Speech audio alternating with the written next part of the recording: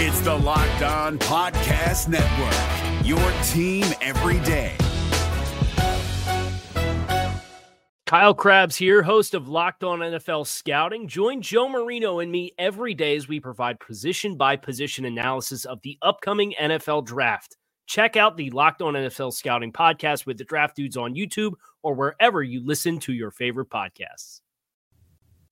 Locked On Podcast Network and Odyssey present Locked On Sports Today. The Tampa Bay Buccaneers were humbled on Sunday.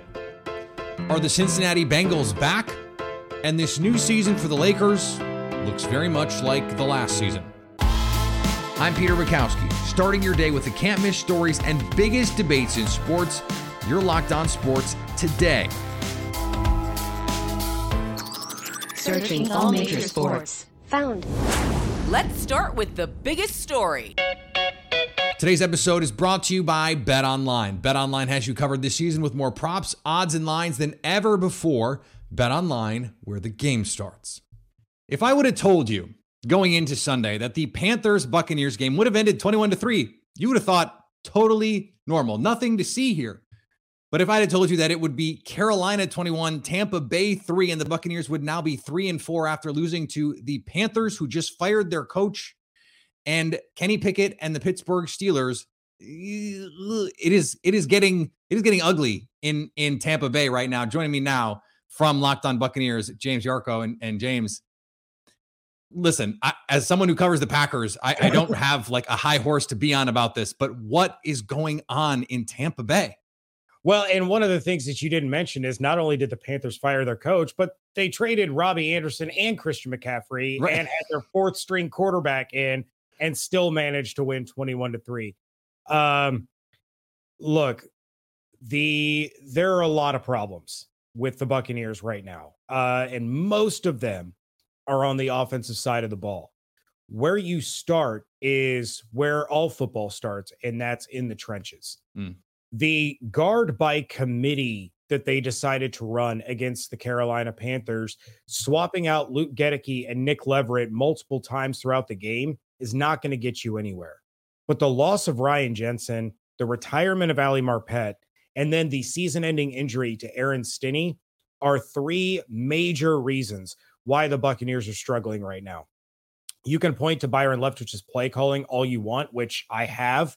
It's very predictable. It's very vanilla. Even Jonathan Vilma on the broadcast says the Buccaneers are making it so easy on this Panthers defense. They're running out of obvious running formations. They're passing out of obvious passing formations. There's no creativity. So if I can tell you what the Bucs offense is about to do based on how they line up, what do you think seasoned NFL coaches and NFL players are going to be able to do? They're going to be able to figure it out. The big question is Byron Leftwich's play calling vanilla and basic and predictable because there's no faith in the offensive line and they're just trying to run plays that they feel will succeed? Or did the creativity go up to a luxury booth with Bruce Arians? And this is kind of what the Bucs are stuck with. I'm not sure we're ever going to get a true answer until if the day comes that Tom Brady is lined up under center and Byron Leftwich isn't the one calling the plays. I tend to think they're a little hesitant because Brady's not getting the protection. They're not opening running lanes for Fournette, but something has to change, and it has to change in a hurry. The Panthers in this game averaged 6.9 yards per play, almost 7 yards per play against the Buccaneers defense that for parts of this season have looked like one of the 5 best in football. The talent is there. They have had some injuries as well. To what degree do you think the offensive output is hurting what's happening on defense? Because again, as someone who covers the Packers, that is absolutely happening in Green Bay. Is it happening in Tampa Bay, do you think? Oh, it absolutely is. The defense kept the Buccaneers in this game for an incredibly long time. But when the offense isn't sustaining drives, they went 2 for 12 on third down. In their 3 losses, ignoring the Chiefs loss, they're converting on third downs at a rate of under 20%. So you're immediately sending your defense back out on the field, and they can only do so much. And I think that yards per play average is skewed a little bit because you had almost 100 yards on 2 runs late in the game because the defense was gassed. They gave the offense every opportunity to go out there and tie the game, to take the lead, to sustain drives, to put points on the board. And the offense was like, nah, not today. We need you guys to score without Logan Ryan and Carlton Davis and Sean Murphy-Bunting. Oh, and by the way, Antoine Winfield Jr. leaves the game with a concussion, so he's probably out on Thursday. But please, if we're going to win this game, we need the defense to do the scoring.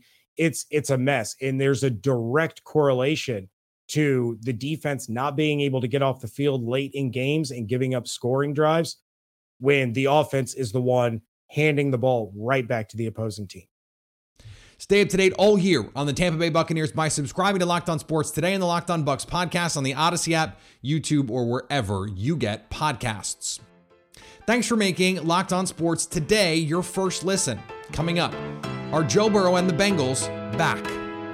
If you're looking for the most comprehensive NFL draft coverage this offseason, look no further than the Locked On NFL Scouting Podcast.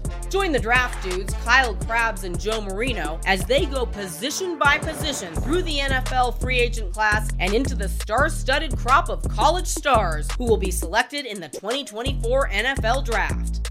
If you want to know who your favorite NFL team should be adding to its roster, you need to check out Locked On NFL Scouting, available on YouTube and wherever you get your podcasts. Part of the Locked On Podcast Network, your team every day. Here's what to look for on Bet Online, your number one spot for all of your gambling needs. This Monday night game provides some interesting stuff. Beginning with the point spread, Bet Online has the Patriots 9-point favorites over the Bears, scoring potentially at a premium. BetOnline has the total at 40. And one thing is clear, both teams will be looking to run the ball. BetOnline has Justin Fields' completions over-under total at 13.5. Yikes. While Mac Jones is set at 18.5. BetOnline is where the game starts. Now, here's what you need to be locked on today. The Philadelphia Phillies are going to the World Series for the first time since 2009. What's up, guys? It's Connor Thomas, your host of Locked On Phillies. Sorry for the echo. Just got to work to do some Phillies postgame because your Philadelphia Phillies are heading to the World Series. It doesn't even feel real to say it. This team barely made it into the postseason. Took to their final 3 games.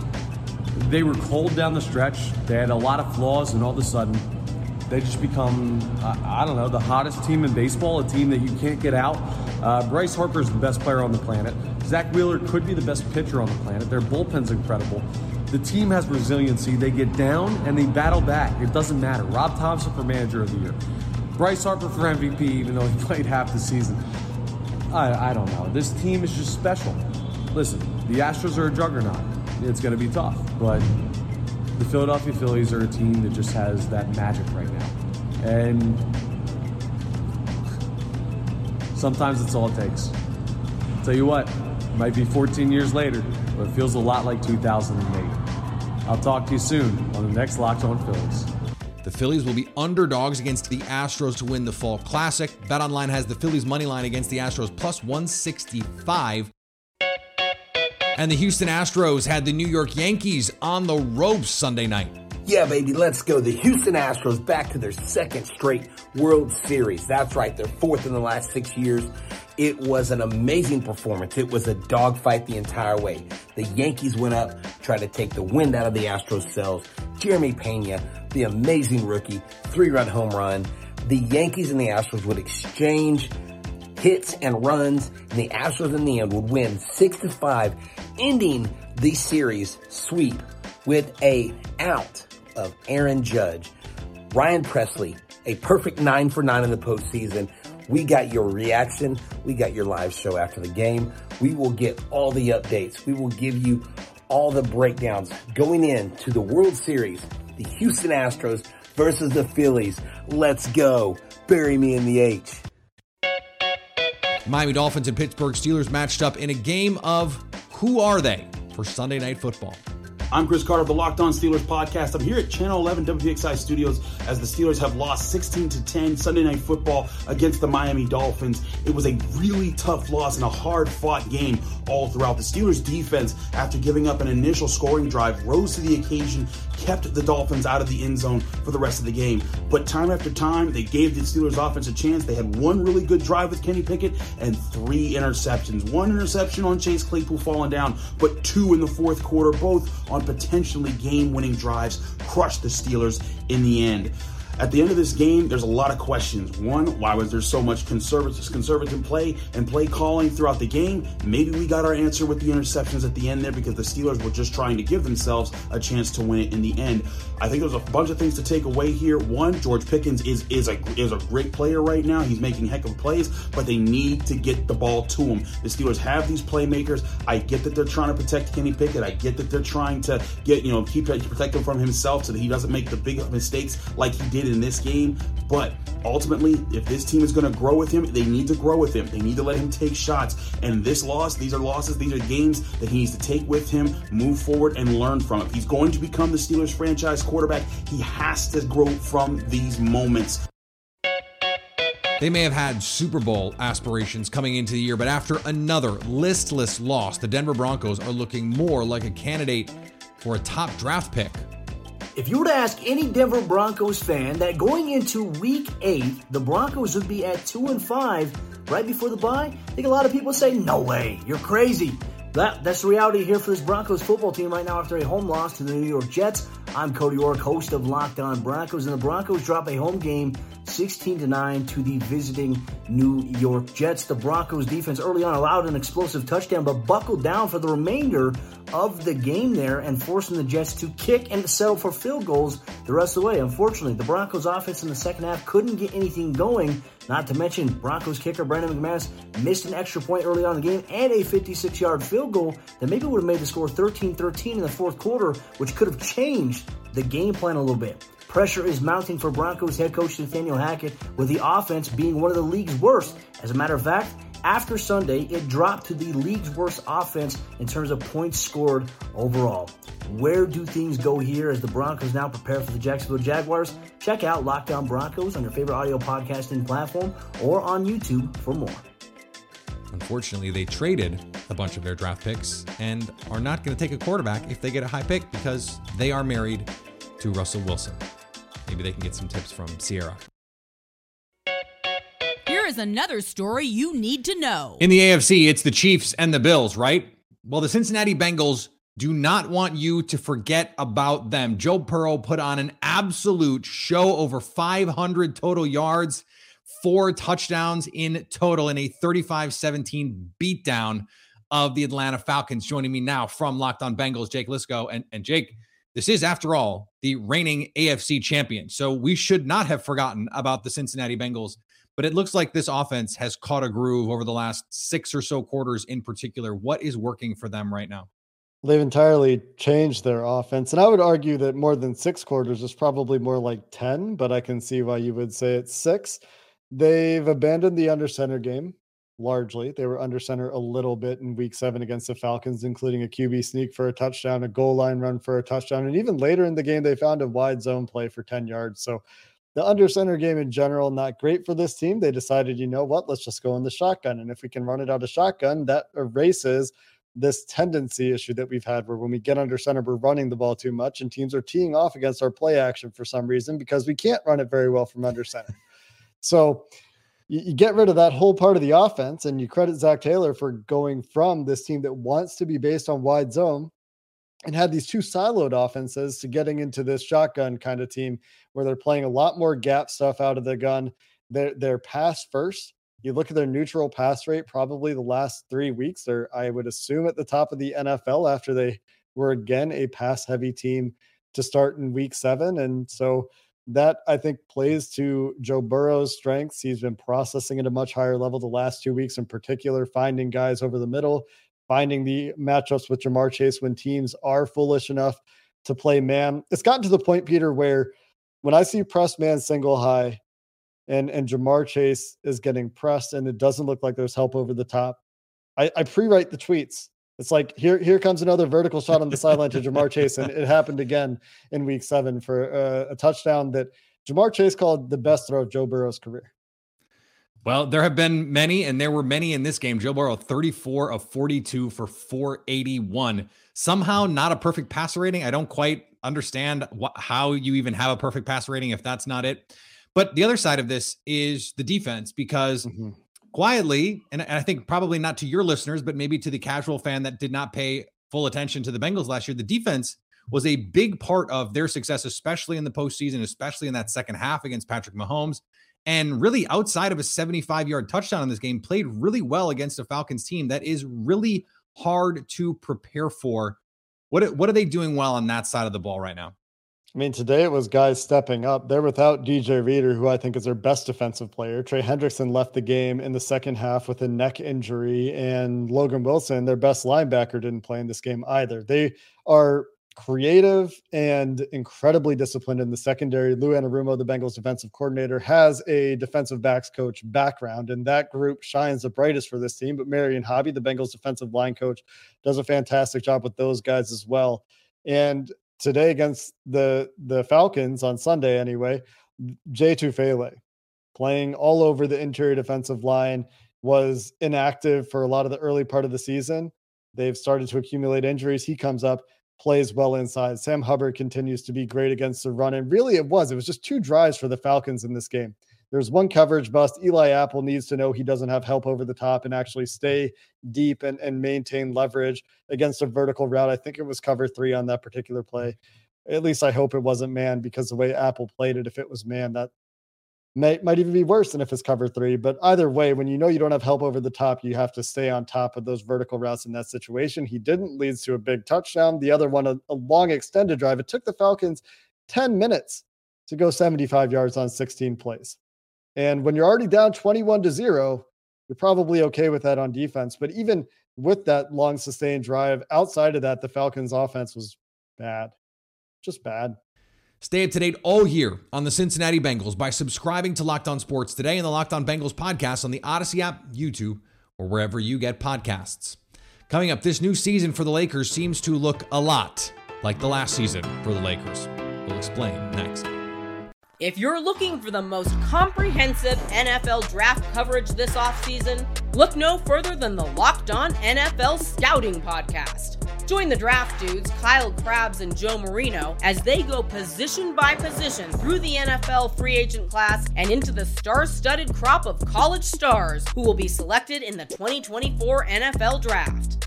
If you want to know who your favorite NFL team should be adding to its roster, you need to check out Locked On NFL Scouting, available on YouTube and wherever you get your podcasts. Part of the Locked On Podcast Network, your team every day.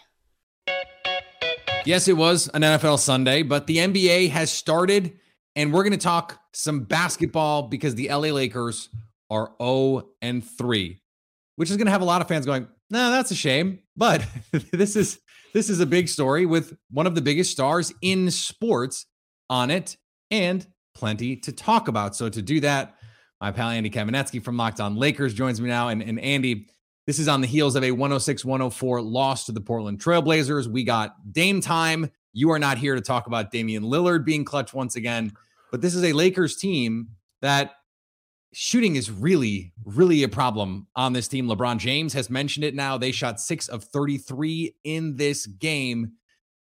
Where do they go from here with a roster that doesn't seem to have answers in the shooting department? No, as LeBron James said after game 1, this is not a roster filled with lasers. Which is what a great line. Yeah, I'd never heard that before. It made me immediately think of Austin Powers and sharks with freaking laser beams on their head. But they could use a few of those sharks. Honestly, They wouldn't shoot any worse. Like, if the Lakers, who shot 18% in this game, and they've shot anywhere from 18 to 24%, I believe, in their 3 games this season, if they were merely a run-of-the-mill, below-average three-point shooting team, as opposed to like a fiery train wreck where everybody died below-average three-point team, they would be minimum 2-1. I mean, it really is that unspeakably bad. And there are other issues with this team that need addressing.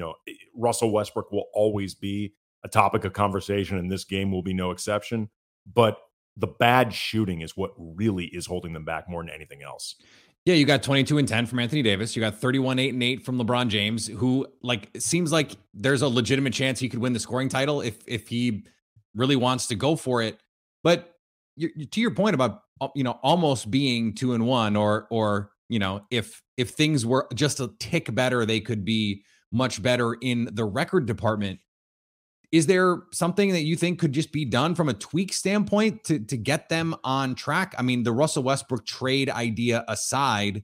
I mean, honestly, not really. I mean, in terms of internal improvement, I mean, the trade options are the trade options. And, I know I personally have spent like the last 5 months talking about Miles Turner and Buddy Hield.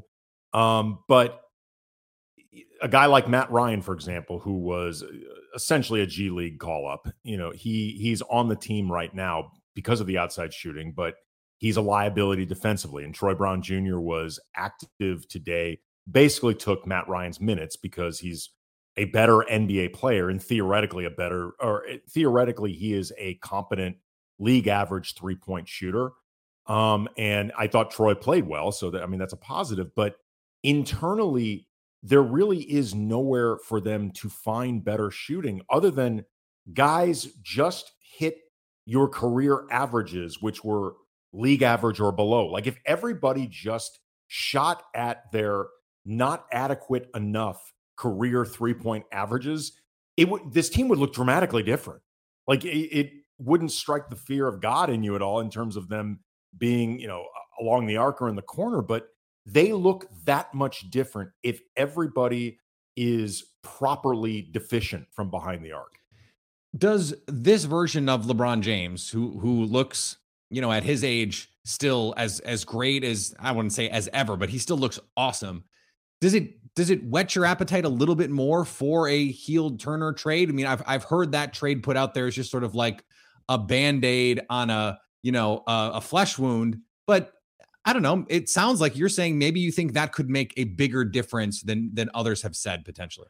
Well, I think it could put the Lakers in a position where, if nothing else, they're a more competitive team.